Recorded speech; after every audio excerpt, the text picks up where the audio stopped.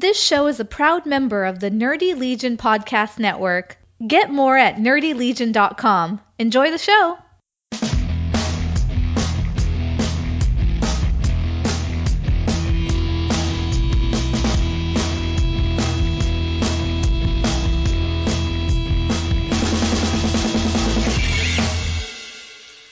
Greetings, hello, welcome to episode 7 of What Did You Watch This Week? My name is Mike. My name is John, and that was an awful lot of greetings right there. I think I counted 3 or 4 different types. Well, I wanted to be thorough to make sure people felt welcomed to this episode number 7. That's a good thing. I agree. I'm all on board with it. So, I'm going to start straight away and call you out. Like, I'm not, there's not going to be no witty banter. There's going to be small talk. I'm just going to say, last week, we talked about Blacklist. I wasn't caught up. You made the comment of it's a very satisfactory ending to a 2-part episode. They killed the main character. How is that satisfactory in any way? Well, like, I'm sitting there watching it. I'm like, it's very satisfactory, okay? All right, let's see here. All right, they're going to fit. No, she's just friggin' dead. That's it. How is that satisfactory, John? Well, my logic is this, that we went through a 2-part episode where it was, will they, won't they, who's going to be in trouble, who's going to get taken away, but it kind of felt muted, it kind of felt like, oh, don't worry about it, and everything's going to be fine, everything's going to turn out okay, and to have something of that level of gravity punch you in the balls at the, we've got 5 minutes left in the episode mark. Yeah. I felt that it really, it gave me the punch that I needed. It was like the episode where he was locked inside the case there. Oh, see, no, I thought that was way more dramatic, that episode you're bringing up now, when he's locked in the case. Yep. I thought that was, I understand where you're going with it, I guess, now. But you don't feel that this was satisfying. It was shocking. So, yes, it was shocking. But it's like, I don't know. I didn't expect that. I expected her to live, if you will.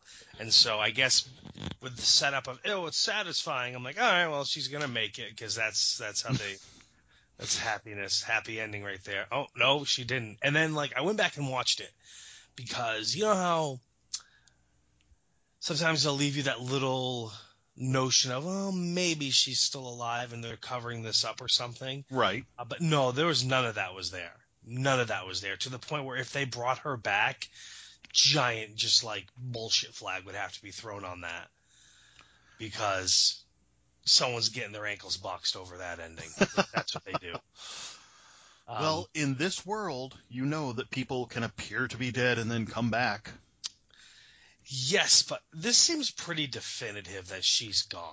I mean, I think I would love Red it to be. was way too emotionally upset about it all. But I think that that's part of it. There was at least one moment when she said that she wanted to talk to Tom alone, and we didn't get to hear what was going on in there. Right. And this could have been some kind of setup to get out of Red's life, to be away from Red.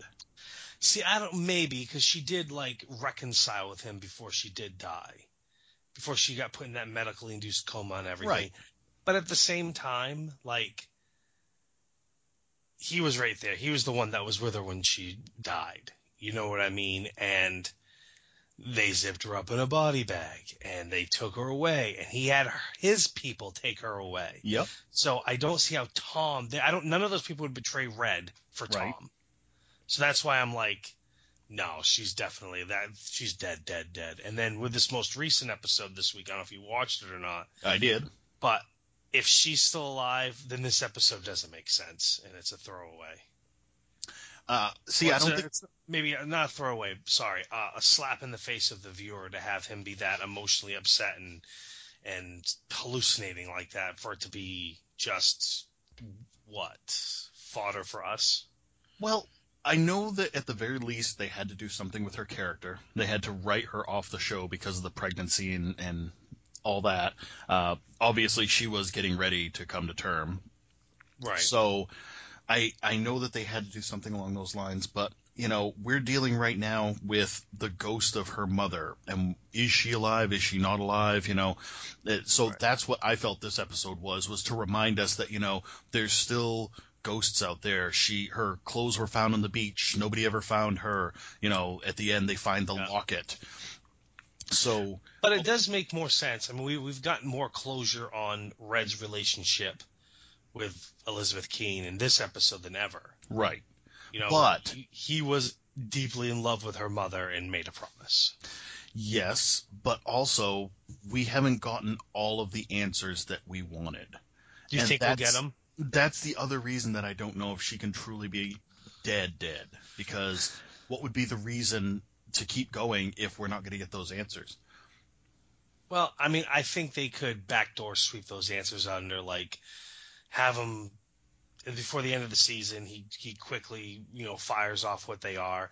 But ultimately, Red's character is the main character of the show. True. His relationship with the FBI was based on being through Elizabeth.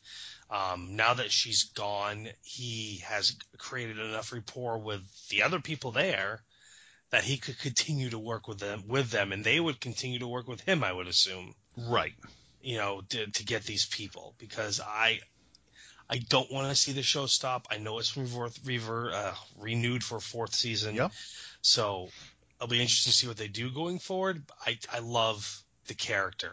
Yes. Red character a lot. Like, to me, that's the show. Now I can get over her not being there.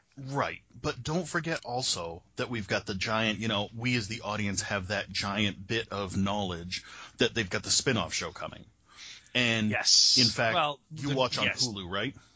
I do, and I know the season finale of this season is a backdoor pilot episode. Yes. To that series. The preview for next week's episode shows a focus on Tom, and it shows a still shot of Famke Janssen. Yeah. So we know that that's coming. Yeah. It's going to be interesting. No, I don't watch on Hulu. They didn't put it on Hulu this year. I have to watch it on the NBC app. Oh. Yeah, so they didn't put it on Hulu. The way they mess with things, I'm telling you. Well, it's weird. It's like, okay, Hulu, I love Hulu. Like, it's fantastic. But, like, it has NBC shows, but it doesn't have all of them. And, like, it doesn't have Blacklist this year. It did last year. Yeah. And then, like, on Fox shows, most of the time, like, say, like Gotham and Lucifer, by 1 o'clock in the morning, they're on Hulu for me to watch, Raw Network. But, like, this year with American Idol, which is another Fox show, like, it would air on, say, Thursdays, but they wouldn't have the episode up until, like, Saturday. Oh, okay. So it's weird like that. A lot of other stations, anything ABC related, it doesn't get on there until 6 o'clock the next morning or 8 o'clock the next morning. Same thing with Raw. But like CW shows, they're up by like 3 in the morning. Like, yes, I'm up all night. I pick up on these things. Gotcha. I get excited. It's like, oh, it's 3 o'clock. It's Wednesday. I can watch Flash. Nice. Yeah. So anyhow. Okay. So that was Blacklist. Yeah. I'm sorry you felt disappointed by my interpretation of that being satisfying. I wasn't disappointed with your interpretation. I feel like you were setting me up. I guess is what it is. You were like, he's going to watch and be like, what is he talking about? No maliciousness meant, my friend. Well, regardless. So I already said it. Let's just go to Lucifer. It's on the top of my page here. I got to say, this is my favorite episode this season. Wasn't it great? Yes. If he was like this in every episode, the sadisticness he had, his intensity, I mean, like, that was fantastic. It reminded me of the first Lucifer that we got, when the season first opened. His interaction with that street preacher was awesome. Yeah. Yeah, it was awesome. That was just great. But the last minute, it lost me.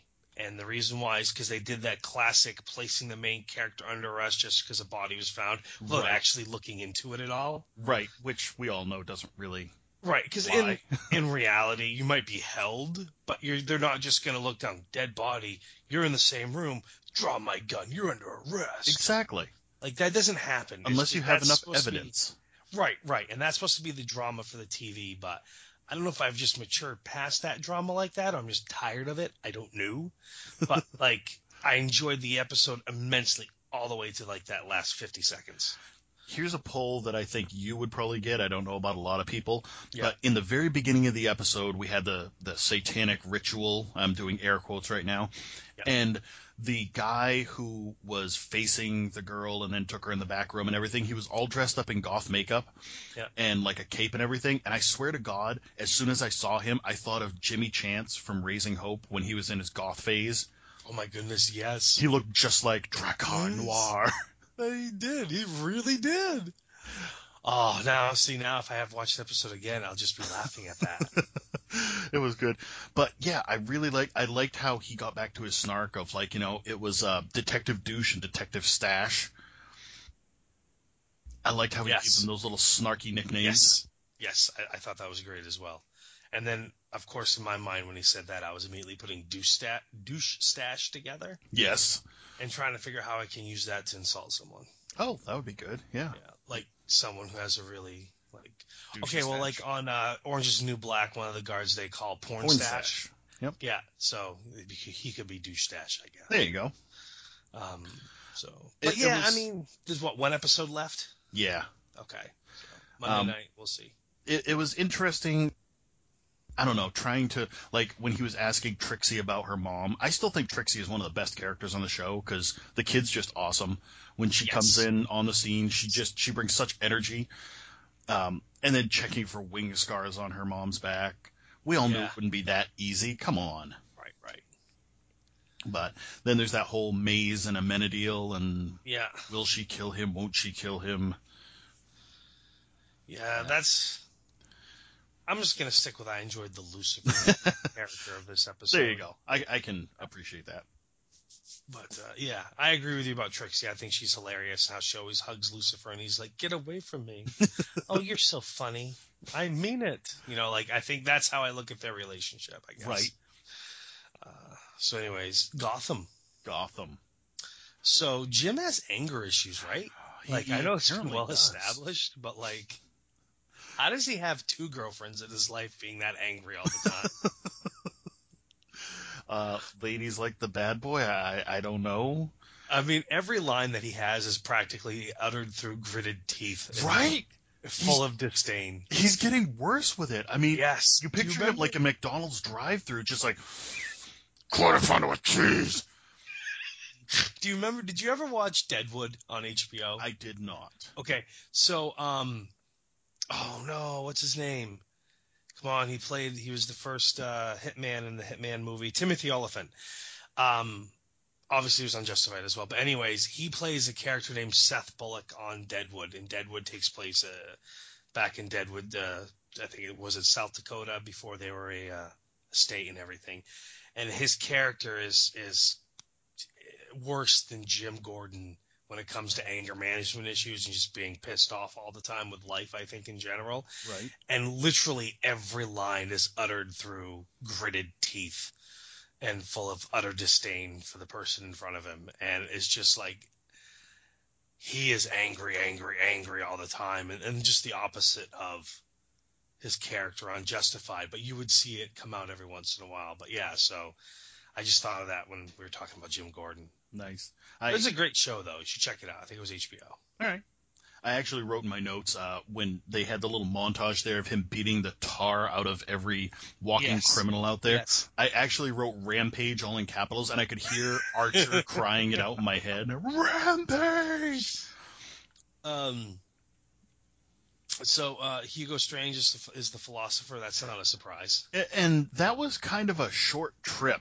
That seems like the type of mystery that should have been going on all season, and we got it all wrapped up in one episode. Well, Gotham's famous for that. They're famous for just quickly running through stuff. Yeah. And then you go back, you look at the season, and they cover so much ground, and part of it's like, oh, I'm glad they didn't drag everything out. Right. And then at the same time, you're right, though. It seems like maybe that should have been stretched out a little more. Just a little bit. Maybe give it 2 or 3 episodes. It took us how many episodes to find out Matches Malone was the guy who pulled the trigger? Half the season this season, and then we had all of last season. And now suddenly they're like, by the way, we're looking for a guy named the Philosopher. Oh, there he is. Yeah. Felt like the lamest Where's Waldo in the world. Yeah. Well, he does have the lamest chin strap beard in the world. yeah. It's too bad, too, because I love BD Wong. Yeah, but it makes the rest of his head and face look ginormous. I liked how at one point they were talking about taking the girl to prison, and they're like, well, what are we going to do about that? And Gordon's like, let's just break her out.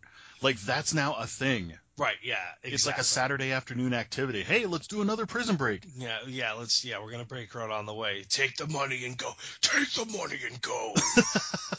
Apparently he's trying to be Batman. Don't turn around. Yeah, exactly. I mean, did you notice in that scene when they hijacked the armored car, if you look in the background of the overpass, there was Joker graffiti on the wall? Yes. It was the words, ha ha ha ha, were the teeth of the smile. It was awesome. Loved it. Yes, and I'm sure that's a little nod to what's to come. Yep. Because they've teased us with a couple different, like, Joker, quote-unquote, variations on this series so yes. Far. And then I think it's getting even closer with what we saw Hugo Strange doing his reanimation. Yes.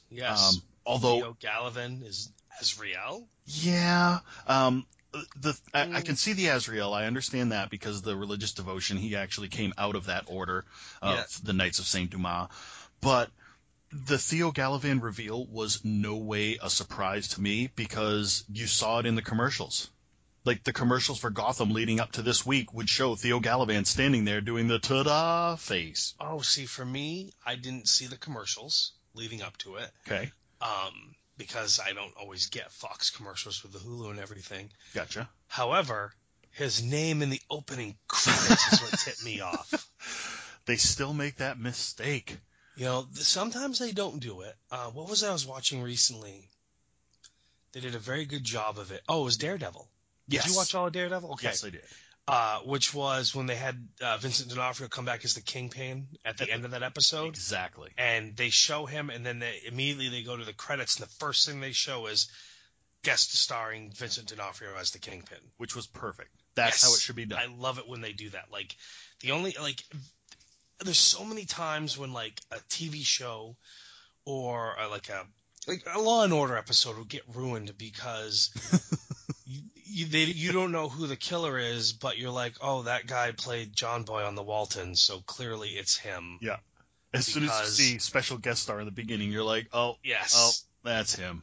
Or like, for instance, one of those character actors that you've seen on a bunch of stuff, and he's just kind of milling around in the background, and you're like, he's too big of a quote-unquote name to be a background player. He's going to be the killer in this episode, and sure enough, he is. Yeah.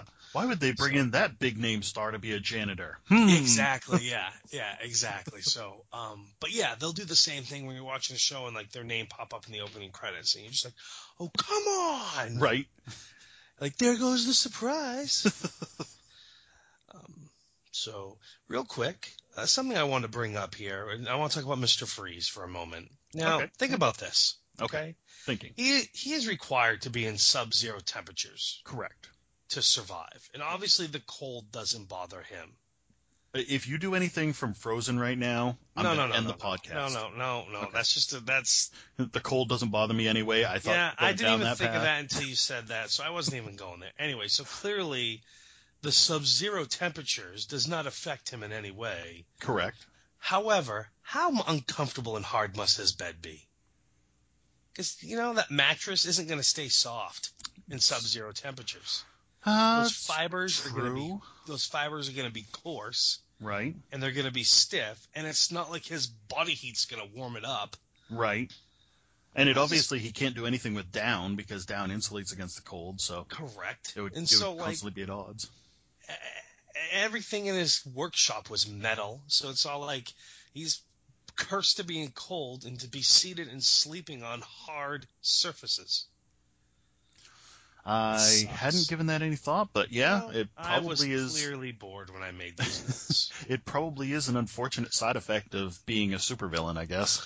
Well, he didn't set out to be a supervillain, though. He was righteous in his path to help save his wife at any cost. Which they then removed from the equation, thus spiraling Gotham downward, in my opinion. And so now he is kind of a douche stash. Douche stash. Heck. So, what do you want to talk about next? How about Flash? Good. That's what actually I've written next on my paper. Then never mind. Let's do something else. Okay. No, Flash was awesome. I enjoyed the episode. I enjoyed liked 95% of it. I liked how the beginning of the episode, we see the thing that was on his chest. Yep, the tachyon. And I'm like, for that, that he wore in Supergirl. And Yep. I was just like, oh, they're going to talk about Supergirl. And then he's running and he goes through that portal and he instantly comes back out the portal. Yep. And then he's like, how long was I gone? And they're like, what? And then that's it. That was it. That's honestly, it was quite disappointing. It was disappointing. I even talked to somebody else who missed that completely. They were like, what are you talking about? And I explained it, and they were like, oh, wow, yeah, I missed that. Because it was such a brief, like, it almost looked like he went to the past or the future and then popped back. And it's just one of those things where I'm like, well, maybe they'll address it later or it'll happen again or something. But then Dr. Wells makes the new version, which fits right under his Flash symbol on his chest as opposed to being over it. Well, so now it's like, oh, well, I guess it's not going to. I may have an explanation. It's an unfortunate one, but I may have one.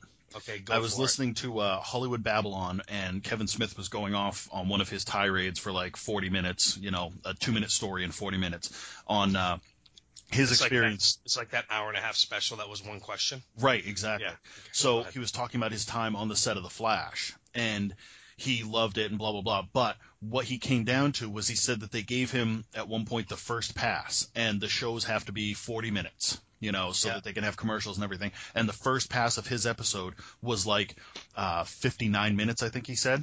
Yeah. So they had to shave almost 20 minutes out of it. And he said that there were some things that they had marked off, and they were like, we can easily lose this. That's 8 minutes right there. Then we just got to trim some other stuff. So it could be possible that they had so much to fit into this episode that they marked that as one of the things. Maybe he came back and they had a whole thing about him being over there. And they were like, and they let's just cut it because, because ultimately it doesn't affect the long ongoing storyline. Right. And they can always readdress it, just retcon it back or something like that. Exactly. But they did have a lot packed into this episode, so I wonder if that was, Yes, let's save 2 minutes here. And yeah. Well, okay, so I really hate that they took Barry's Speed Force because... No, they didn't take it. He gave it. Yeah, okay. Actually, I hate that worse because ultimately he made the decision that Wally's life was better, was more important than the greater good.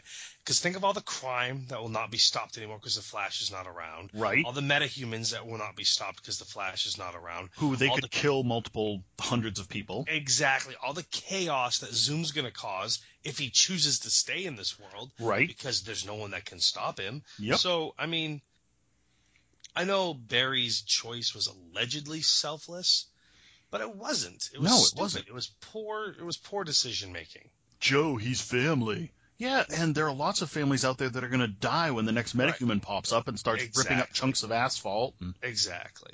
I think Joe would have gotten over it. I think if something bad happened to Barry, Joe would be more upset than Wally. I think most of the world would be more upset because, like you said, people are going to die. Crime is going to go unchecked. So, because I watched this on Hulu, I don't get the scenes from next week preview at the end. Yep. But I'm sure it went something along the lines of Barry has to adjust to not having the Speed Force and bad things happen. Yeah. That's exactly what it is, literally. So, and I think that why I hate it the most is because he's going to get it back. Yes. And knowing Flash, it's not going to be some long, drawn-out scenario. He's going to get it back by the end of next episode for whatever reason. My theory is that he's going to call upon it. Because he's going to call upon it? Yeah. In the comics, the Speed Force was like an entity. It was like the Force or the Life Stream or whatever. Oh, okay. I think he's going to, it'll be a moment of trauma or he's faced with an impossible choice and something inside him just calls out to the Speed Force and draws it back into him because it's not like it has a specific amount. It's not like a well where there's only so much water.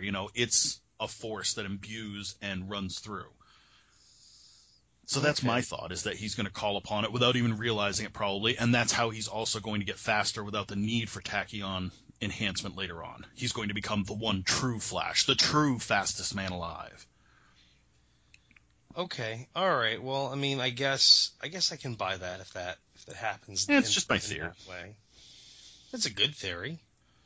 But ultimately, at the same time, he lost the Speed Force. He's going to get it back. So it just seems redundant. I think it wouldn't have been so bad if they hadn't drawn it out. Like, if it had just been Zoom, say, plunging his hand into Barry's chest, sucking out the Speed Force, and then running. But this was like, they hung Sit out. around, let's have a conversation, let's bond, And dropping the little hints like, who's the man in the iron mask? Huh, you wouldn't believe me if I told you. What kind of dick move is that? Yeah. But I'm talking to the writers there. I'm not talking to Hunter Zolomon. I'm talking to the writers. Right. But they did, they did give us I can't think of the word now. They did explain the whole Hunter Zolomon, Jay Garrick. Yes. How there was two of them. So they did explain that at least. Yep. And it was a gruesome kind of way, convincing his past self or his time echo to be killed for the greater good. And he's like, yeah, okay. Yeah. Yeah, he was all for it. So yeah, that was interesting. So that I will say that was interesting. But here's something else I want to bring up real quick. Sure. So Zoom takes Wally back to Earth 2. Yes. How did he get back to Earth 2? See, somebody else asked me that, and I thought about it, and I have an answer. Okay. When Barry closed the singularity, it caused breaches to open all over the city. But you couldn't see them. Like, they weren't just hovering portals sitting out in the middle of nowhere. People could come and go. Right. When they threw the bombs in, they exploded the breaches so that they collapsed in on themselves and they were sealed. Sure. Cisco reopened this breach. Yep. So it acts just like every other breach when Barry opened them. So it's free. You can come and go as you please. See, I don't know if I buy that, though, because, Cisco was partially opening the breach. Yep. And then stopped and it closed. Yep. And I just got the impression that Cisco could open the breaches, but without him keeping them open, that they closed. See, I can see that, but I don't think that was the case. Because like I said, when the breaches were opened, they were just opened. They didn't just stay lit up all the time, but they were always there. You know, when Zoom would throw a metahuman through it, the portal would appear, the metahuman would come out, and the portal would close, looking like it was sealed, but it was still open. So I think that it has to be that. I think almost kind of like it's kind of like the Finnies on Haven. Yes. Or okay. Yeah, I think that's what it is. That's the only explanation I've got, and it makes sense. I'll buy that one. But can we talk for a second about Cisco and how cool it was seeing him expand upon his powers, and B, go through doubts, but in a Star Wars theme. Like, he can't even do that like a normal person. He's like, what if I go all Vader? I could feel the dark side flowing through me. Yep, I liked it. I liked it a lot, just too. Great. Well, it's the way they write his character. I mean, it's like they stay true to who he is as a character by being attached to all the sci-fi geekiness of it all. Right. Yeah, so that's actually mad props to the writing department, because not every character is written that way. I mean, each character is written in their own individuality, but for the most part, when you watch a show, the majority of the people are the same or have the same, like Big Bang Theory. Right. They're all geeks. They all get in for geek parts, and there's a couple straight man parts in there. But like on Flash, I mean, they're all each their own individual. They're not all like carbon copies of each other, type of thing. Right. I don't know if that makes any sense. Yeah. He's not the typical standard dorky geek that you would see. Yes. So I wonder if the actor who's playing Cisco has input on it. I bet he does. It makes sense. I can see that. They did have a thing, by the way. We could try to put the link up in Twitter, but one of the commercials during Flash this week, they have a new web series going on called The Chronicles of Cisco. And it's at cwtv.com/Chronicles of Cisco. And they're just little fun adventures of what happens in Star Labs when Cisco's left alone. And that sounds interesting. Yeah, it looked like fun, ghost story kind of things. And yeah. Okay, that's pretty neat. Yep, I bet it has some fun stuff. Yeah, all right, cool. Hey, let's stay right in the same universe. Let's talk about Legends of Tomorrow. Okay, let's do that. So, obviously, they talked about the Pilgrim last week, so we got to open up this week showing how the Pilgrim works and how someone is affected when the Pilgrim kills their past self. Yeah. So they jump right into that, and then they go right into the Pilgrim looking after, first starting with Rory and trying to attack their younger versions to kill him. Yep.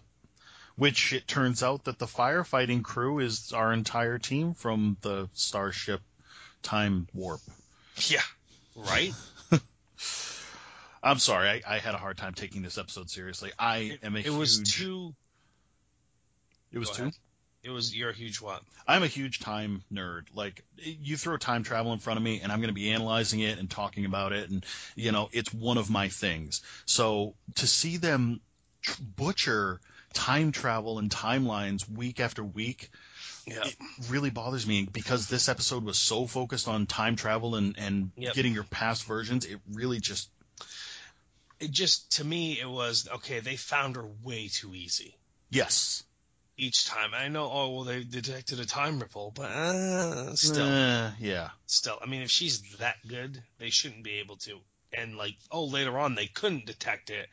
And then all of a sudden, Ray's getting beat up and showing damage to his body that he occurred 2 years ago. Well, okay, he'd be healed up by then. Thank you. That was in my notes. He would not be displaying any bodily damage unless he was dying. Not only that, but she showed up to shoot Rory in the back. She was going to shoot him in the back of the head and walk away. Same thing with Sarah. She showed up there and she was going to shoot Sarah. But now she decides, I'll beat up Ray for a little while so that I can give them hints. This is the one time that they don't know where I am. I'll just beat him up for a little bit. Exactly, so they can figure it out. Nah, I'm not buying that. I'm not buying that at all. And that was annoying to me. I think what did I write specifically? Oh, that is what I wrote. Wouldn't Ray have been healed over a year into the future and the bodily damage wouldn't be showing up? Yep, I had Ray getting beat up. I do like how Rory refers to himself as a young punk. Yeah. And gives himself all kinds of crap. And is worried about him being left alone with Sarah, his younger version being left alone with Sarah. Yeah, and they actually got an actor for young Rory, but they couldn't be bothered to get an actor for young Sarah. Sarah's pretty young to begin with. Yeah. I'm not sure current Rory could pull off being young.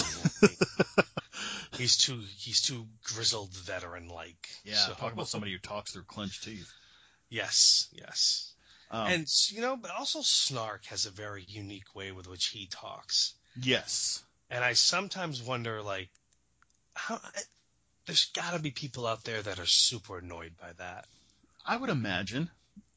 He delivers his lines almost like a cartoon villain. Yes. Which technically he's a comic book villain, but still. Right.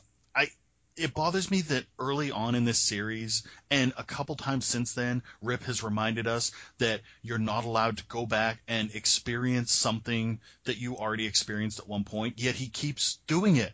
This time they literally... Time and time again, yes. Yeah. Rory was there fighting the fire that he set. Yep. And Sarah was there watching young Sarah get beat up, and they're touching their younger selves. Yeah, shouldn't they be imploding when that happens? Because there's a lot of. It's almost like they've rewritten the rules of time that so many different movies has carefully crafted over the years. And then the next week they rewrite them again. Yeah, because they're gonna just go to that timeline they never could go to, but it's their only choice now. Right. The fact that they actually decided, hey, we'll go back and remove the baby versions of ourselves from the timeline. How can that work? A million sci-fi and time travel fans out there slapped their heads and said, are you kidding me? Yep. That's what the Pilgrim is trying to do. So if the Pilgrim removes you, you're gone. But if we do it, we'll last what did they give them, 5 hours or something? Something like that, yeah. Something ridiculous. It was a bit ludicrous. It was really ludicrous. But we've only got a couple episodes left on this show. It's actually, I thought this was just going to be a 13-episode season, so it's already gone much longer than I thought it was going to go. Seems to be taking forever, doesn't it? Yeah, well, and I'm not complaining. It's just longer than I thought.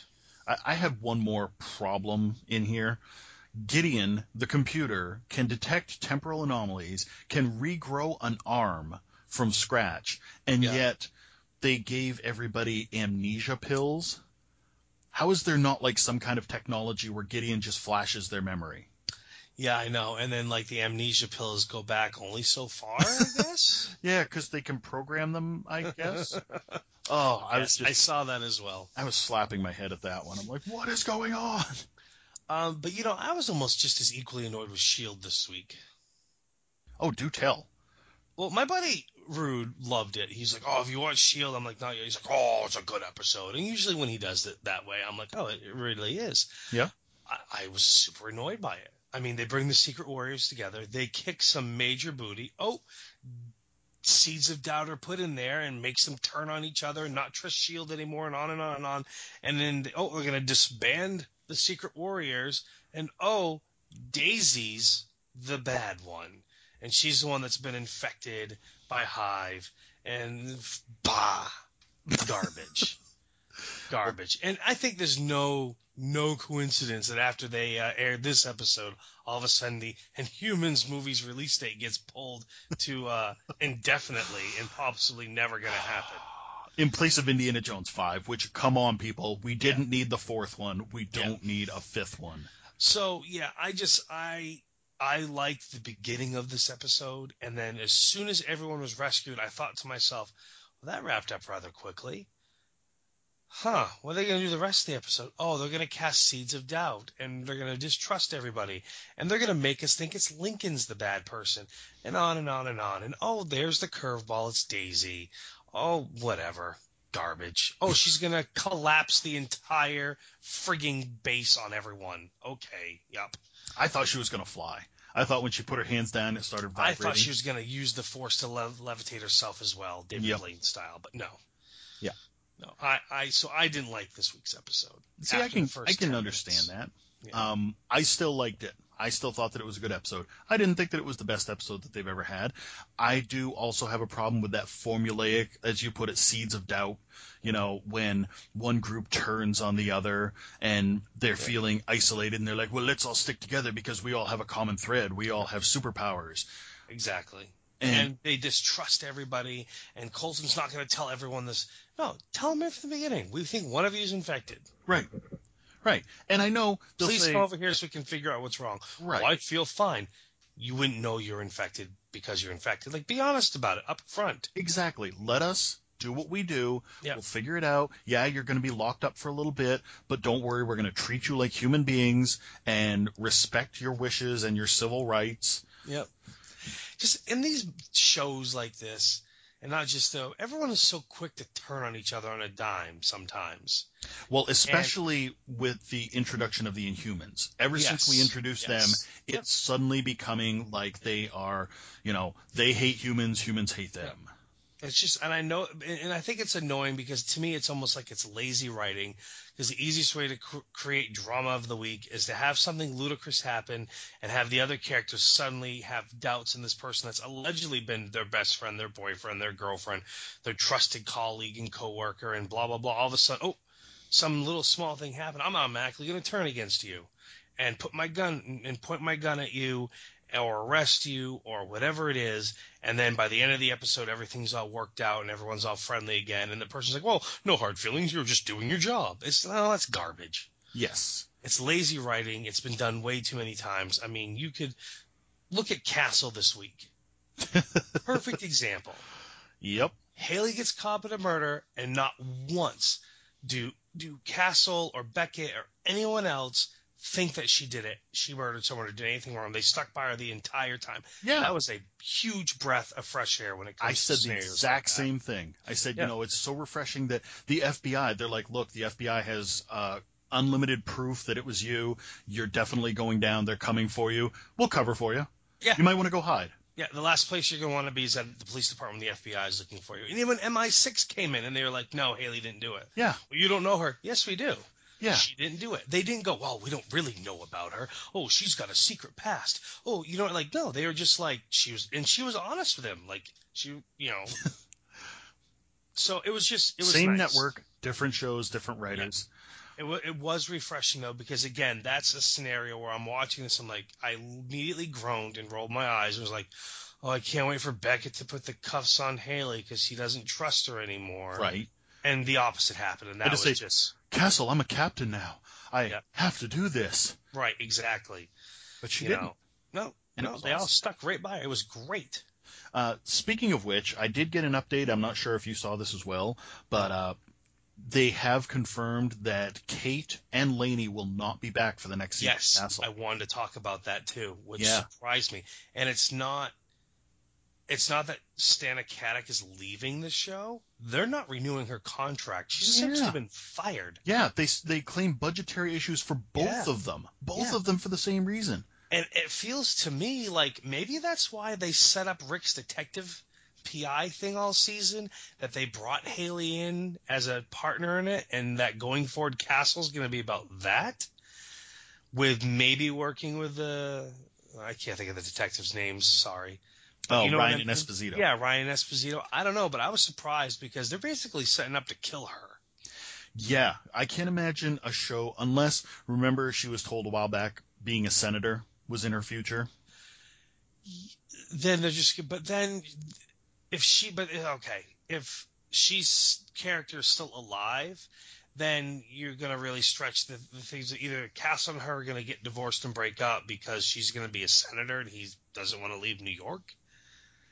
That doesn't, and then, or you're left with they're in a long distance relationship, so very frequently throughout the episodes, he'll be referencing her. Either I'm on the phone with her, I'm texting her. Exactly. I've called my senator wife to get us out of trouble this week. You know what I mean? Like, we'll never see her. Exactly, and that to me, that's Clark on Supergirl. Yes. I hate that part. I also read, though, that Nathan Fillion was supposedly still in negotiations about his contract. Well, they haven't renewed the show yet either. Right. Has not been renewed for another season. So, I mean, this could be the last season of Castle. At this point, if they're not bringing back Laney or Beckett, I'd rather see them just end the show. Me as well. And then Nathan Fillion can go make some more Firefly episodes or something. Exactly. But if they do bring back the show, I mean, think of all the major female characters that have left shows this year. I mean, you're gonna have Kate on Castle, again, like we talked about, Elizabeth Keene on Blacklist. Yep. And then Abby Mills on Sleepy Hollow. They killed her off. And then they killed Katie Cassidy's Laura Lance on Arrow. Yeah. So, they have killed off a lot of the, strong female leads in a lot of these shows this season. They sure have. It's like they're cleaning house or something. Yeah. So, that's actually is kind of surprising that they're going about it that way. And yet we're still stuck with Kendra the barista. Yeah, and we still have Kendra the barista. Yeah, bingo. God. Yeah. Sorry, she still bugs me. Yeah, I hear you. Well, I talked about Supergirl. I want to dive into it. I've watched the last 2 episodes. We had the season finale this past week. Yeah. Did you get diabetes like I did? All right, so here's the deal. I'm going to start out with Myriad affecting Superman. Yeah. Bullshit. For the lamest reason in the entire world. He grew up on Earth, then he should be losing his powers. Yes. Precisely. If he's becoming human to the point where this thing can affect humans, then he should be losing his powers. Period. And since he's not, then it's a BS excuse. Exactly. So that annoyed the crap out of me. Another thing that annoyed me a little bit, Non shows up at Catco, sees that Max and Cat both are unaffected, doesn't question it. Nope. No, he's just like, cool, man. Them, doesn't do anything. It's never addressed. They talk to him openly, and then he just takes off. Yep. But not before killing someone. Okay, yeah. Not before the red shirt gets killed. Oh my God. He picks 3 people, the 2 most important secondary characters. And a girl with red hair. Yes. That we've never seen before. And I'm looking at red hair, red shirt. Boom! I love the continuity of it all, though. We've already established in the comics and on the show that Supergirl / Superman can fly faster than the Flash can run. Yeah. Okay? Because Superman can actually turn back time that way. Yes. So how is it that she only managed to catch 2 of them and the 3rd one fell to her death? How is it that when they stepped up on the ledges, she wasn't already out there swooping in and grabbing them and putting them back in the office? Like, no, stop. Well, because she's young and inexperienced and still trying to figure out her powers. It was the dumbest thing I've seen. Oh, my God. But, dude, she had red hair, so you knew she was going to die. I knew she was going to die, but I wanted it to not be that way just because it was dumb. And okay, but that's my part. Is like she walks into the office that day. Is like, oh hey Kelly, how's it going or whatever, and I'm like, we don't know who this is. Dun dun dun. I'm like, this girl's gonna die. And then when like everyone in the office, it's the 2 of them and her. I'm like, ding ding ding ding ding. And then I'm like, oh, red hair, yeah. Yep. Another thing I didn't like about this episode, Alex flew the spaceship. Really? Yeah. She figured out how to fly Kryptonian technology. And why did she have to? Oh, that's right. You're going to be out in space where there's no atmosphere and you won't be able to gain thrust. Except that Superman goes to space all the time. He does it all the time. And in fact, one of these episodes, they were like, where is he? Oh, he's off on a mission in space. Yeah. Exactly. So we're supposed to believe that suddenly she can't breathe up there? She doesn't need to breathe. They're Kryptonian. Oh, that bothered me. Yep, same here. And the fact that, like, Clark sends her a text message that he's on his way, as opposed to just saying it and her super hearing him. Right? Right? So. Well, yeah, he's part of the I Am generation, you know? That's true. He's going to send her the little messages. Yeah. Okay, I will say this. I do like that Supergirl's message, and I'm not saying I liked how long the message was, but I do like the Supergirl's message was that of hope because, they established in Man of Steel that the S is the Kryptonian symbol for hope. Uh-huh. And I would have loved if that had just been a message after the mind control had broken and she was trying to rally the people who felt like, oh my God, how can we trust ourselves? Exactly. I didn't like the fact that her just speaking about hope made all these people who have no free will turn and look at the TVs and be like, yeah, man, I could get behind that. Truthfully, I actually fast forward through the entire speech. I didn't hear a bit of it. I knew she was going to sit down and talk about hope. I went, nah. And I just waited till everyone had come around. I'm like, oh, here we go. I should have done that. I feel like I made the right decision. You did. It's like when she's fighting Alex there in the beginning, and what breaks through? I fast forward that too. What breaks through? Mom. Yeah. Alex, this isn't you. You can fight it. No. Yeah, I fast forward through that too. I was like, oh, Alex is going to fight. Dumb. Nothing's going to happen to either one of them. It was, like I said, that part right there gave me diabetes. It was so saccharine sweet. Yeah. I just wanted to vomit. Okay, and then at the end of the episode, when the space shuttle crashes and she rips it open, think it's Crypto? Maybe? So I hope pet not. dog? But you know what? It probably will be. Knowing the way that this show is going, it's probably Crypto. Yeah. I mean, I will say I liked the show. I did like it. I liked it as a whole. Yep. I like her as Supergirl. Yep. I like some of the things. I do like that Non's been defeated. That whole storyline's gone. Yep. I don't think they've renewed it for a second season yet, so I don't know if we're going to get any more of Supergirl. Right. But I would like to see at least another season, see where they go from there. I like the character, and I do like the show enough. I'd like to see it keep going. Yes. I'm hoping that the growth from the first season would hang on. Like, in the beginning or at the end of this season, she's promoted. Kat calls her Kara, gets her name right. Right. I would hope that they don't pull that thing that they do so often in TV where we come back and suddenly she's like, well, that was a failed attempt. You're back to being my assistant, Kira. Ha ha ha. Yes. I know. I hope we don't get that either. That would really kind of bug me. Can I talk for a second about Indigo?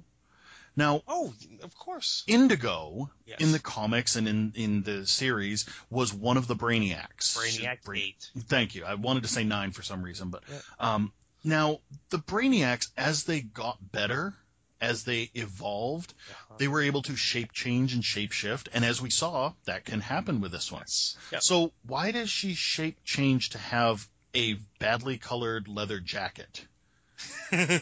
Like that, it looks like they're trying to make it part of her skin. Like, don't look at that. Don't look at the seams. But why does she have that? And why are her roots showing? Why does she have like shockingly red hair, but then you could see her brown roots very clearly? Well, the last scene right before she died, you could really see that the makeup on her face didn't look as well as it had in the rest of the episode. Yeah, like they phoned it in. Yeah, it really looked caked on, almost like someone who did a really bad job with it. And then I thought it was weird that John Jones could throw her in a shed and it could explode and she could be fine and come back together, but yet he could just rip her in half and that was it. Yeah. Especially blowing her up into millions of little pieces, I can come back together. Getting ripped in two, done for. Right. Yeah. They can control themselves at the molecular level and reshape themselves in anything they want. And they're like, whoa, whoa, whoa. You severed my fake spine. Yeah. But that was like a very, like, kind of graphically violent scene where he just rips her in half with his bare hands. Very visceral. Yeah. You know, as opposed to like when he threw her in the shed and it exploded. I mean, if they would have done that and left it at that, oh, okay, yeah. Yeah. That makes sense. She disintegrated into all kinds of pieces. That's why she can't reform. Nope, she can reform from that. 2 pieces, not enough little pieces, though. And then, is Non dead, or is he just in prison? Oh, he's just in prison. Come on. Yeah, with his eyes burnt out. Yeah.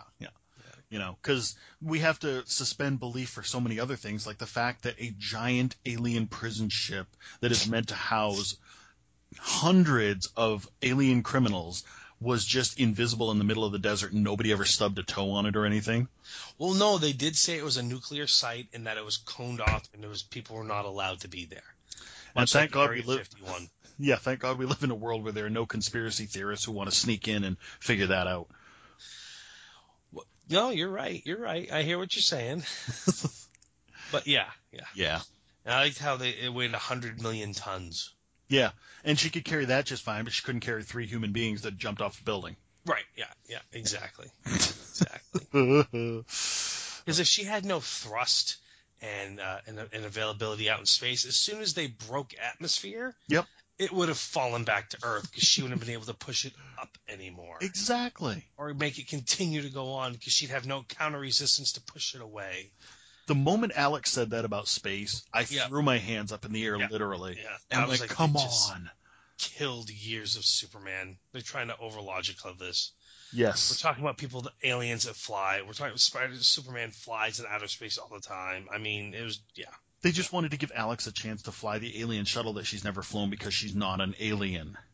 Right, I guess, yeah. Stupid. Anyway. And, I don't want to rip the show apart anymore. But... I mean, I'd love to, but... Because at the end of the day, we still like it. Exactly. So we're being douche-dashers about it, really, is what it comes down to. Being overly critical. But I think that it earned it in these 2 episodes. Yeah. All right, I'll get behind you. Blah, blah, blah, blah, blah. Hey, while we're talking about Supergirl, I was going to talk about this after we finished up. Sure. Talking about shows, but I only have really one more. I just want to have you heard about the Krypton pilot episode Sci-Fi ordered? I have not. Okay. So apparently, David Goyer is the creator of this show, and he created Constantine, and he wrote Made of Steel, and he wrote the Blade trilogy and the Batman trilogy. So, I mean, he knows his shit. He's got a good pedigree, yeah. He also did write Dawn of Justice, but I'm not going to hold that against him. Okay. Yeah. Yep. But anyways, but Sci-Fi has ordered a pilot episode for a show called Krypton, and it takes place on Krypton, but 200 years prior to the beginning of the time period of Man of Steel. Okay. So this is an aspect of Superman that's never been explored, with characters that we've never, like, at least I've never heard of or really talked about. It's like Superman's grandfather, or maybe even great-grandfather, or a couple greats-grandfather. I'm not sure exactly how far back. Yeah, because they never really talk about what longevity is to kryptonite. Exactly. Kryptonians. So, there we go. Right, yeah. We don't know what their normal lifespan is because we know Superman's, the Earth's yellow sun is what gives him his powers. So, but regardless, I don't know, like, other than calling it Krypton and tying it into the DC universe that way, I don't see how they can make this a Superman show, or you know what I mean? Like, it's just going to be a show that happens in space on a planet. In other words, you're talking about how, like, in Supergirl, they never really bring Superman into it. He's kind of hinted at on the fringes. Exactly, yes. So, yeah, we wouldn't have Superman, Supergirl, anything like that. It'll just be like, what brought Krypton to its knees? Right, but 200 years before it happened. Right. Because the beginning of Man of Steel is them launching, Superman off Krypton. Because they had finally reached a point where they could no longer sustain their planet. Right. So we're going to now create a whole entire television series with characters we don't know that's going to be about a doomed planet, but we got a 200 years of storyline to go through. Yep. Yeah, I can definitely see that. And so it's not like you're going to tune in to watch, okay, because you're familiar with these characters. We've never heard of them. Right.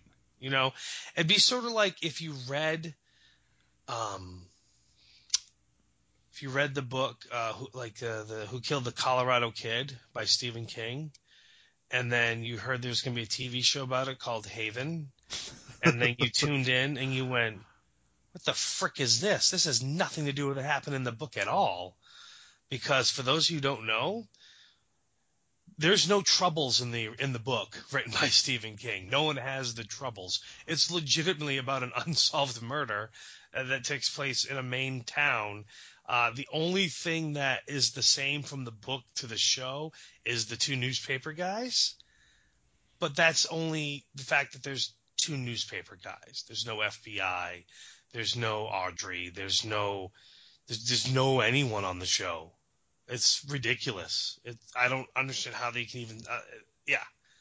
So this is what it feels like to me. I mean, you're given. I don't know. They wanted Stephen King's name attached to it, so they said it's based on the Colorado Kid story when it's not. Clearly not. And this is almost the same to me. It's like, oh, we're gonna milk this superhero universe for all we can. We're gonna create this space show called Krypton. It's gonna have nothing to do with Superman. You're not gonna know any of these characters. It's just gonna take place on Krypton before it explodes. I'd rather watch something like looking at Bruce Wayne's ancestors, early Gotham type of thing. I'd rather see something like that because at least then it's on Earth and we know what's coming. But like you said, Krypton is doomed. We know it's going to blow up and it will not exist anymore. Right. So anything that happens is not going to matter. Any plot to take over, any plot to destroy the planet, which it'll happen. Of course. Will easily be defeated it's like putting the main characters on a TV show in peril. Yes. It's stupid. It's like those episodes that start off showing you somebody dying and then say 72 hours earlier. Yep. And they wrap it all up within that one episode, except for this one's going to be a whole series of that. They're going to be like, boom, the planet explodes, and they go 200 years earlier. Yeah, exactly. So, I don't know. We'll see. I'll watch it probably just to watch it. Because I don't have to pay money to go watch it, like at the movie theater, but I don't know. Right. I don't see... It sounds like weak sauce to me, but whatever. Gotcha. Yep. Yeah. I agree with you from that description. Yeah, because there's really nothing else to go on other than it takes place 20 years before the time period of Man of Steel. Ooh. So you're left to just speculation. So, gotcha. Anyhow, Grimm. Yeah, Grimm. I watched Grimm this morning. I'm a little disappointed with this episode. Yep, I agree with you. I still really want Nick and Adeline to work out for some reason. I don't know why. I spend all episodes when we do these shows complaining about stupid drama, and yet when it comes to this show, I want it. I want that relationship between the two of them. I don't want anything getting in the middle of it, and I don't know why. Maybe I've become endeared to the Adeline character since she stopped being such a nasty person. Maybe. I don't know. I will say the whole regurgitating thing was super creepy. And overdone. My God. It was. And then at the end, when his parents, suck him dry, and Nick and Hank are out there like, do you think they're doing... No, I'm not going in there. And they walk off. Yeah, they're like, should we let him do it? Yeah, okay. Yeah. No, they shouldn't, because someone's going to find that body and be like, oh, there's another victim. Right. The killer's still at large. The killer's still on the loose, so now the case is never closed. I knew that this was going to be a terrible episode right in the beginning when they found the first body that had all the bones sucked out of it. And literally, they said, all the bones have been sucked out of this. And Nick Burkhart leans over and goes, this guy got boned. And I went, yep, this is going to be a terrible episode. I'm not even going to bother taking notes. Yeah, it was the weakest episode of the season, in my opinion. Yes. But they did one of the biggest moves where we're showing, okay, Juliet still cares for Nick, I guess. Who cares? Yeah, exactly. And then, Adeline gets drugged and gets taken to an unknown location and gets to meet her daughter. And don't forget, we finally got to see Wu actually vogue. Yes, and Wu vogued because everyone on the show has to be somehow related to... not Hexens. Vessens, yeah. Because now Wu's a Vesson, Hank's dating a Vesson, Nick's a Grimm.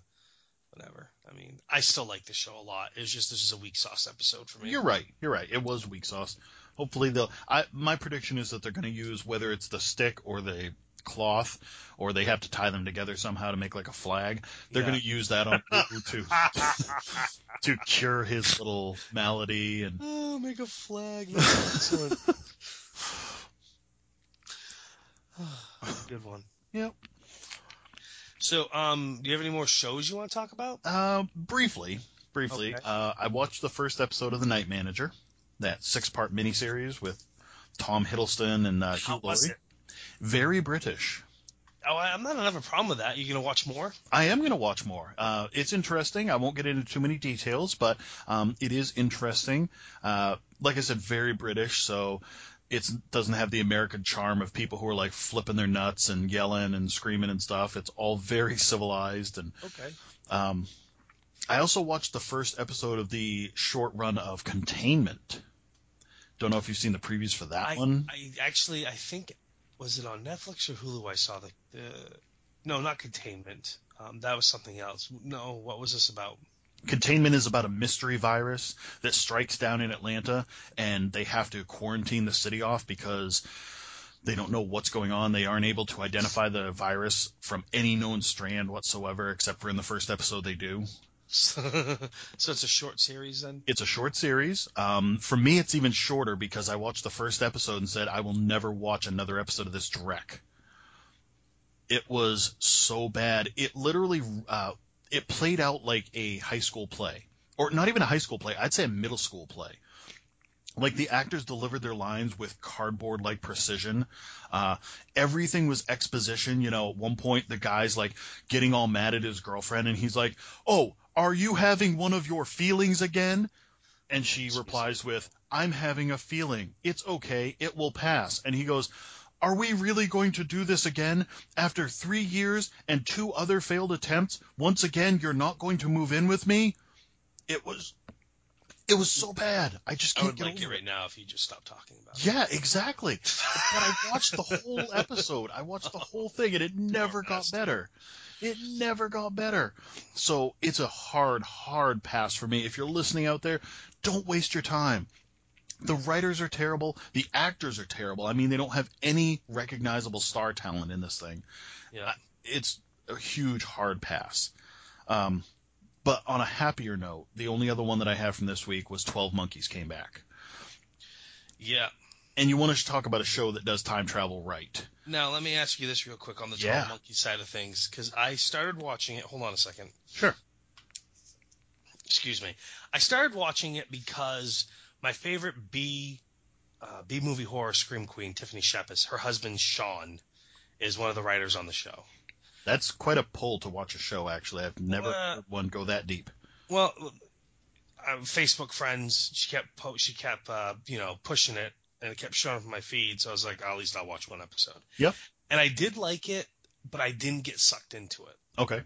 So I didn't watch the entire of the first season. I keep meaning to. I just haven't gotten around to it. Okay. Now, when I did see the preview for it, is it a different lead actress in this episode, in this season? No, in this season, no. Okay, because I could have sworn the commercial I saw for it didn't have the guy in it. It seemed to be focused on a girl who was jumping through time now. Well, that's part of the mystery behind the first season. Okay. You'd have to watch all the way through the first season to understand that. But yes, that is a thing.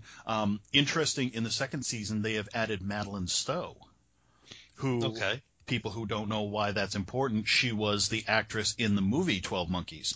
Yeah, that's interesting. Yeah, you actually, I was listening, they did a voiceover in this episode explaining some things, and I'm like, I know that voice, because she has a very distinct voice. It's a beautiful voice. She's a beautiful woman. And I looked it up, and they said, yes, Madeline Stowe has been cast in the second season, unknown role yet. I didn't see her, I just heard her voiceover so far in this episode, but it was good. I would suggest that you watch it. I think that you'd enjoy it. It's a short season. Maybe they're like 13 episodes. I think this season's going to be like 10 or 11. Yeah, it's definitely a short series. But like I said earlier, I'm a big time travel fan, and I feel like this show really does it right. They do a lot of stuff with cause and effect and ramifications. it's neat seeing, and I'm sure you saw this in the first episode, where like sometimes he'll meet somebody and they're like, "Oh, it's you again." He's like, "I don't know who you are," and they're like, "We met 6 years ago, and you gave me this scar," and it's like, "Oh, that hasn't happened to me yet." So at some point, I'm going to travel back further and meet this person. So it's fun to see that kind of stuff happen. Yeah. Yeah. But it's a really good, intriguing show. It really gets convoluted towards the end of the first season. They've got a lot of mysteries that they don't tie up, but the twists that they take are really worth the ride. I like it a lot, and I was really excited to see it come back, and the first episode did not disappoint in the least. Cool. Yeah. Cool, so I'll have to check it out. Yeah. So, Game of Thrones comes back tonight.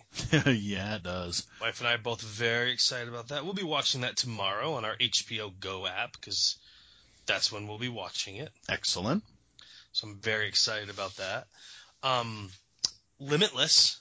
We have 2 episodes left. One hasn't aired yet, because we're going to watch the 2-part finale back to back. Yep. But so we're you're all caught up otherwise. Oh, hello, my name up. is Rebecca Harris. Huh? I said, hello, my name is Rebecca Harris. That was a great episode. The Etch-a-Sketch? Yes. Oh. Yes. That was a great episode. I really liked how they did that. I liked this show. The wife likes this show. We like the Brian Finch character. Finch, person of interest, which is coming back soon. But, yeah. May 3rd. Yeah, final season this year. Yep. But anyways, and they're going to do 2 episodes a week, not back-to-back on 2 different nights. Yeah, that's kind of weird. Yeah. So anyways, but going back to Limitless, we love the show. We think it's great. I want to touch on this last week, and I didn't. I like how Bradley Cooper has kept coming back, and it's not just for 1 or 2 episodes. I mean, he's been in like 6 or 7 now, I think it is. And there was a time when if you were either a movie actor or a TV actor, and the two didn't cross. Correct. And if it did, if you were a movie actor and you were on a TV show, I mean, it was almost had that like, I don't know if they made fun of it in movies. They talked about it in Entertainment Weekly or whatever, but it was almost kind of like you were taking a step back. Right. And if you were a TV actor and you went to a movie, generally speaking, you had a secondary role or you had a cameo role, but you weren't the star. Right. And you never went and did TV again because now you're in the movies. But now it's almost like we are on such a great boon of television these last few years. You have all these major actors, major quote-unquote Hollywood movie actors who are on TV shows. And it's not just like HBO or Showtime or anything like that. I mean, it's broadcast TV. It's cable TV. So it's pretty cool, actually. I'm really glad that you guys got into Limitless. I'm glad that I pushed hard enough that you actually sat down and watched it. I was hooked after the first episode. He's got a great character. And like I said, it's one of the few times that I've ever seen. I mean, first off, it's one of the few times that you see a movie and TV show actually coexist, cross over to the point where they can both be awesome things. Yeah. To see the hero of the movie become essentially the villain of the show is great. Yeah, it's it is. So great. Speaking of that, we'd like to borrow that because my wife wants to watch that movie. Oh, yeah, absolutely. Yeah, because I told her, she was like, oh, it's going to be over already. I'm like, I know, but John has the movie. We can borrow the movie. You should definitely watch it so you can see, how Bradley Cooper got to where he is. I go, it's not as light and comedy as a TV show. It's at all. Way more way more serious. But you'll like it. And so, yeah, we'd like to borrow the movie. So we can watch that. Yeah. It's, we're running out of shows. The seasons are coming to an end, and I don't have as many shows I'm picking up this summer. I mean, I got Game of Thrones coming back, Person of Interest, final season of Hell on Wheels. We still have to watch When Calls the Heart. Yeah, whatever. And, I mean, do you know of any other summer series coming out we can look forward to? For me, one of my, it's in my top 3 right now. You know how Flash and Limitless are, almost tied for first place? Yeah. Right up there with them, and I'm sure once it hits in July, it'll be surpassing them. Mr. Robot comes back for the 2nd season. I gotta watch that first season. You've pushed that before. I really should try and find that and watch that. It really blew my mind. Yeah. And it is dark and it is twisted, but it is such a good show. I can't get over it. Yeah, but I'm okay with Dark and Twisted. Yeah, yeah. It's the way I always liken it is it's like Hackers, but the good parts of Hackers meets Fight Club. Hackers. Gosh. And Christian Slater. Christian Slater actually won an award for his role in there. Really? Yep, I believe he won Best Supporting Actor in a Series. Interesting. Yep. Well, I got a movie to talk about. Okay, go for it. It's a documentary, actually. No. It's called, huh? No. Yeah. Really? It's called Prescription Thugs. Okay. And it's actually something I've been wanting to watch for a while. I listen to a lot of podcasts, and one of them that I've been listening to is, well, not one of them, but like there's a guy named Chris Bell, and he has a brother named Mark and Mike. And I knew Mike Bell back in the day from wrestling when I started out with wrestling for EWA back in 97. They used to rent the ring from a guy named Tony DeVito, and Mike Bell would come up with him, and I met Mike that way, and he trained me and Jay a little bit and everything. And so Chris Bell did a documentary called Bigger, Stronger, Faster, and it was about steroid abuse in sports, and of course talked about wrestling, and his brothers, both of his brothers abused steroids as well, including Mike Bell, and then he passed away right after. And Mike Bell died from prescription drug abuse. And so Chris ended up doing this documentary. He'd already started the process of getting fundraising and stuff, and which it would end up being called Prescription Thugs. And I had heard about it listening to both Steve Austin and Joe Rogan's podcast, as Chris and Mark were on both of those to talk about their brother's death, to talk about Bigger, Stronger, Faster, and then later Prescription Thugs. And I was like, I really need to find this and watch this. And then at 4 o'clock this morning at work, thumbing through YouTube, it popped up on my screen. And it's just a YouTube video? Not YouTube, sorry, Netflix.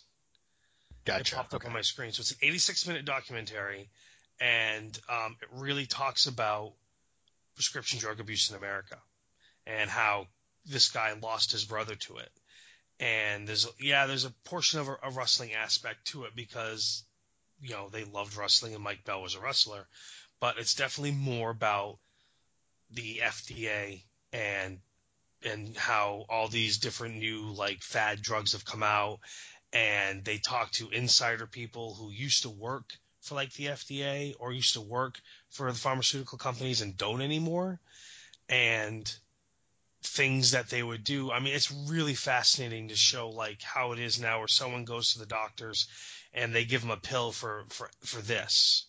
And because they take this pill now, they can't sleep. So then they give them a pill to help them sleep.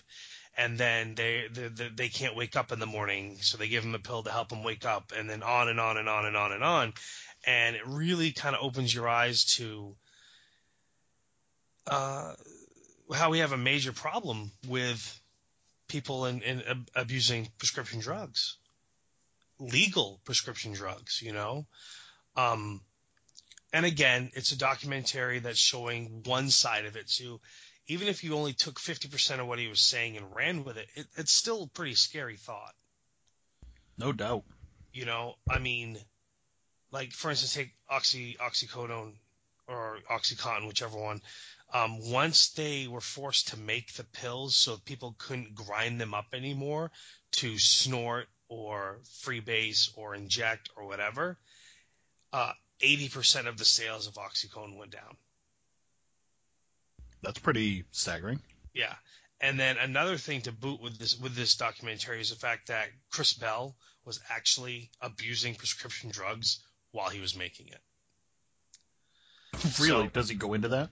He actually does. Near the end of it, he starts talking about it because he's interviewing these doctors and these people, and he's feeling super hypocritical about it all.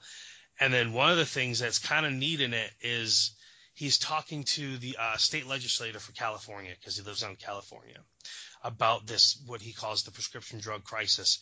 And one of the things he says to him, he's like, well, let me ask you this. He goes, I can go on Craigslist and just type in, Suboxone or Oxycodone or whatever, and it pops up, and I can go meet this person and buy these drugs from him. How come, something hasn't been done to prevent people from posting ads on Craigslist like that, like they've done with prostitution? You can't promote prostitution on Craigslist anymore. Why can you do, selling illegal drugs? And the senator goes like, okay, this is the first I've heard of something like this. Can you show this to me? So literally he takes out his tablet and they go on Craigslist and he shows them how to do it. And one of the things Chris had told him was like, I did this years ago. That's how I knew about it. Truth was he was doing it that day. And then it shows the progression in the movie where like a month later, he gets a phone call from the senator or whatever saying that, like they've started, they did kind of like a press release where they've asked the people of Craigslist to do this, take this down. And then 6 months later, now there's another, news conference, wherever, where like this, like the police and the senator and everyone are working together to get Craigslist to stop doing what they're doing. And so it's like it actually showed them making a difference in things, which was kind of, I guess, neat. Nice. And then he goes, I guess maybe I knocked all these people and got them in trouble, but I want you guys all to know I didn't get the prostitution part of it taken down. I had nothing to do with that. Nice. Yeah. So, but anyway, so it's a great documentary. It's about an hour and a half long. The guy that does it, he has one of those voices where you like to hear him talk, like Morgan Spurlock or Morgan Freeman even, or whatever. So yeah, it's definitely worth checking out. Cool. That's a good shout out. Did you watch any flicks this week?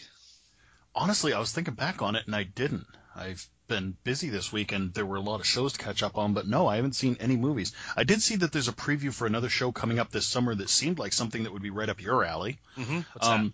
It's another crime procedural where they bring in consultants to help solve really tough crimes. But the show's called Houdini and Doyle. Yes, I saw that. It's Scotland Yard. Doyle and Harry Houdini. Yeah. Solving crimes. Yeah, back in the turn of the century London. Yeah, I saw that and I went, I bet that's right up Mike's alley, actually. Yeah, I have seen the commercials for. I do plan on checking that out. I do too. When it comes out. It's definitely a British show, like you said. So. But it's got like Michael Weston plays Doyle, and yes. I always like that guy. He plays a Weasley guy, but I think he'll do this well. Yeah. Yeah, no, thanks for bringing that up. Have you still been watching Rush Hour? I haven't checked any of that out. I have not. I watched that first episode, and then there were conflicts, so I said, nah, I'm just not going to bother right now. No, fair enough. It's not like it's Jackie Chan and Chris Tucker. It's right. They've changed the premise of the show a lot while keeping it the same somehow. Exactly. I watched that movie Holidays I talked about last week. Oh, that was not trending very well on Rotten Tomatoes or any of the other sites out there. I don't want to say it's out and out garbage. I do want to say that it's not good. It's the bin that the garbage goes in? Kinda. This is definitely a Glitterbox case.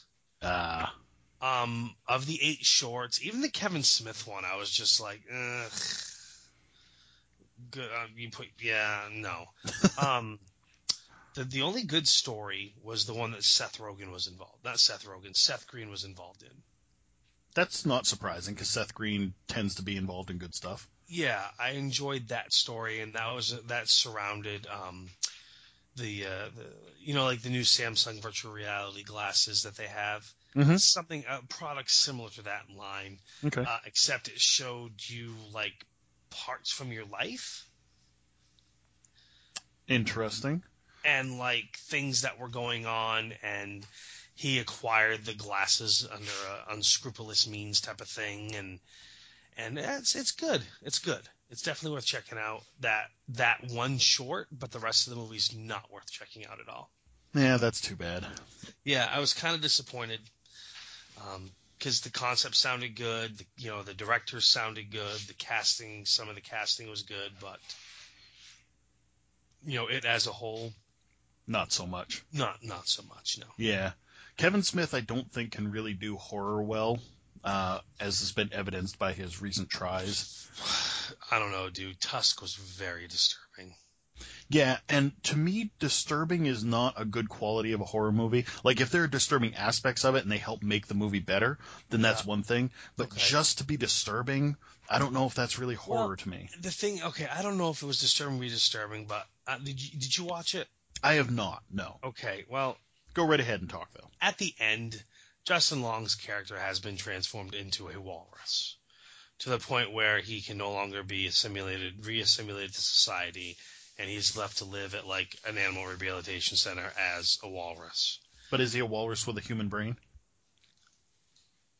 He is so mentally broken, I'd say no. Okay, I gotcha. But, like, it was so disturbing to see him in the human skin-made walrus outfit, and how it was disturbing. Like, not queasy, oh, my stomach feels gross, nothing like that. Just, like, more of a, like, I don't want to watch this again. Wow. Not because it was that bad, but it was messed up. Yeah. Yeah, I don't know that I'll ever watch it. Yeah, I wouldn't bother. I wouldn't if I were you. I mean, I'm going to watch Moose Jaws when that comes out. And I'm going to watch Yoga Hosers when that comes out. I'm definitely going to watch Yoga Hosers.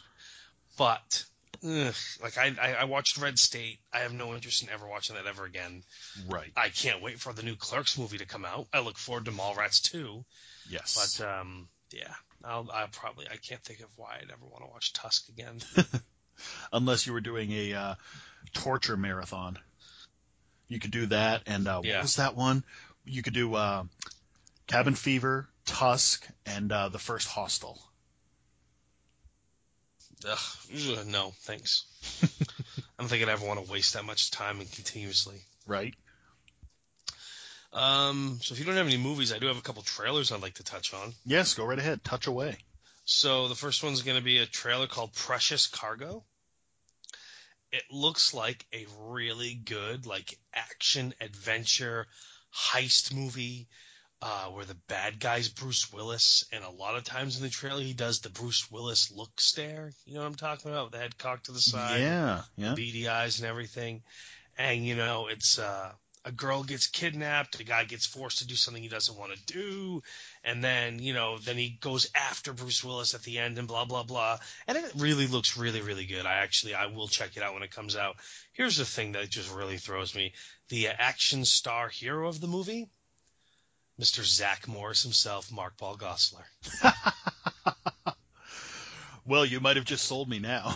Yeah, and it's one of those things where it's like I'm watching it, I'm like, he's kind of pulling this off. He's pulling this off. If he can be a guy that does gay porn on Law & Order SVU, I guess he can do this. Oh, and don't forget Franklin Bash. Franklin Bash was excellent. Yeah. It really was. But yeah, he was really pulling it off. So, I mean, I definitely will check it out when it comes out. I don't know if I feel like it's going to be like a direct-on-demand or DVD type movie as opposed to hitting the theaters. But yeah. I was like, Mark Paul Gosselaar, I'm going to have to watch his trailer. Holy crap, this is good. Nice. And then the other trailer I watched this morning is for the Magnificent Seven. Oh, yes, I did see that one. With Denzel Washington, Chris Pratt, Ethan Hawke, Vincent D'Onofrio, Byung-Hun Lee. Man, does that look good. That looks really, really good. I mean, I like Westerns a lot, and I like it because we don't get a lot of new ones. Hey, honey, Vivian's going to eat your straw. And, yeah. That just confused the hell out of our listeners. Well, my cat is about to take the straw out of my wife's drink, and I was giving her a heads up. But yeah, this movie, it looks great. It looks really, really good. It really does, and I've never been a huge Western fan. I don't dislike them, but I've never been like a huge Western fan, and I saw this. Somebody showed it to me, and I was like, yep, I want to see that movie. Yeah, it does. I mean, and then the cast. I mean, Denzel's, 60 now, I think, so, yeah. But, Chris Pratt. Well, that's the thing is, when I had the link sent to me, the little image on there was Chris Pratt in a cowboy outfit, and I thought, oh no, this is going to be a goon movie. Yep. Yeah. That's what you think, but no, not at all. That's going to be really good. So yes, I'm really looking forward to that. I think that is going to be in theaters this fall. I don't have an exact date based on the trailer, and I didn't look it up otherwise. But yes. I remember not looking it up either. Yeah. So I'm really that's going to be great because I watched like Quentin Tarantino's Hateful Eight was a western of sorts. Yeah. But it wasn't It was a Quentin Tarantino Western, which basically took place inside one shack the entire time. Right. So it's the time frame for it is kind of interchangeable. Like, it could have taken place at any point in time, essentially. You could have done this movie not just in the Western era, but you could have done it like during like the 1900s. You could have done it during Roman times. I mean, like that. The story, it's a great story. Don't get me wrong or anything like that. But what happened in it wasn't Western related, if you will. Gotcha. I see what It's you're saying. basically good guys and bad guys stranded at a snowstorm, can't go where they're going from. There's backstory involved, and there's a lot of murder and mayhem. But it could have taken place at any point in time along the way. So it wasn't like Western, I Gotcha. guess. Whereas this is definitely, like it only works in this time frame. I see. Yep. So, yeah. There we go. I saw a trailer the other day that I was reluctant to watch, but it actually looked like something I may check out at some point. All right, what'd you watch?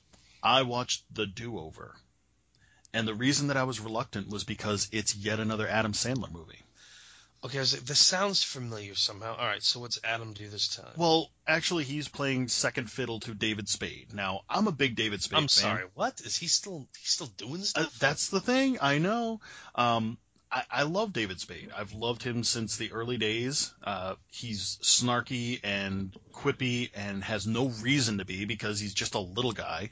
And the movie looks interesting. It's the old premise of, the guy's got a terrible life. At one point they show a pool. He's mowing the lawn around the swimming pool, and he says, that's his pool, but he's pointing out, his wife, her kids, her ex-husband, they're all playing in the pool.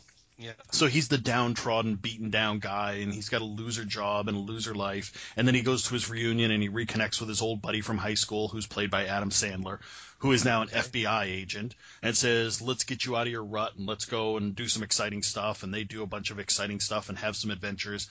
And then it turns out he's not an FBI agent. He's wanted by the FBI, I believe, something like that. Interesting. Yeah, it's not something that I'm like, I've got to see this, but it looked amusing enough and not like oh my God, it's another stupid Sandler movie, like The Ridiculous Six. Oh, I know. Like, there's a Western we get to watch. 10 minutes later, a Western, I'm going to shut off. Yeah, because, as much as I have a great sense of humor, this is horribly racist and inappropriate and... Unlike, of course, The Million Ways to Die in the West, which was hilarious. I've that's watched a that Western movie. comedy parody movie that is brilliant. I've seen it so many times, and it's still funny every time. I love it because people really could die a lot of different ways. They sure could. People die at the fair. Yeah. So yeah, that was a great flick. Actually, I just remembered one more that the wife and I watched this week. We watched Daddy's Home, the Will Ferrell, Mark Wahlberg movie. Oh, how was that? There was some funny parts to it, but I think the genuine consensus was it came together at the end well. Mm-hmm. Like the last 10, 15 minutes or so, I guess. But getting there along the way kind of was okay. Gotcha. I had a feeling about that. One of those where most of the funny stuff was in the commercials. It really was. Like, the funniest bit in the entire movie, I think, was given away in the preview. And it's when he's drunk at the basketball court, but you don't know why he's there, but he's just there. And, he's doing one of those, if he makes a half-court shot, he wins a trip to Disney World. And he instead just spikes it right in the cheerleader's face. Right. And she takes a wicked digger on the ground, but that's in the trailer. Yeah, it is. That is literally, like, I think the most, like, laugh-out-loud moment of the movie. That's too bad. And it was kind of disappointing because I had been sitting there thinking, like, when's the last time I sat and watched a comedy that just really made me laugh? Like, uproariously through the whole thing. And I can't even think of it. I rewatched 22 Jump Street the other day, and that made me laugh again halfway through. I think it's when we were down at Rhode Island Comic Con, we watched 22 Jump Street in the room that night. Because that's probably the last time I just laughed uncontrollably at a movie. Yeah. There was just so many funny, like, it made fun of itself constantly. Oh, absolutely. Do the same thing. Absolutely. Yeah. So, cool. Yeah. Cool. All right, well, that's all I have for me this week. That's all I have for me as well. All right, then. Well, I think we've talked a little bit long enough. Thank you, everybody, for listening to episode 7. Yes, of, episode what did you watch 7. this week? Yeah, 7 down. You can find me on the Twitter at SuperstarML. And I'm on the Twitter at The Quantum Geek. That's G33K. And you can find the show at What Did You Watch? And drop us a line if you have any questions, comments, concerns, or suggestions for maybe documentaries or anything to watch. I do like watching a good ridiculous documentary. Yeah, I like watching good stuff. So yeah. Let us know. All right. Well, hey, have a good week. Thanks, everybody.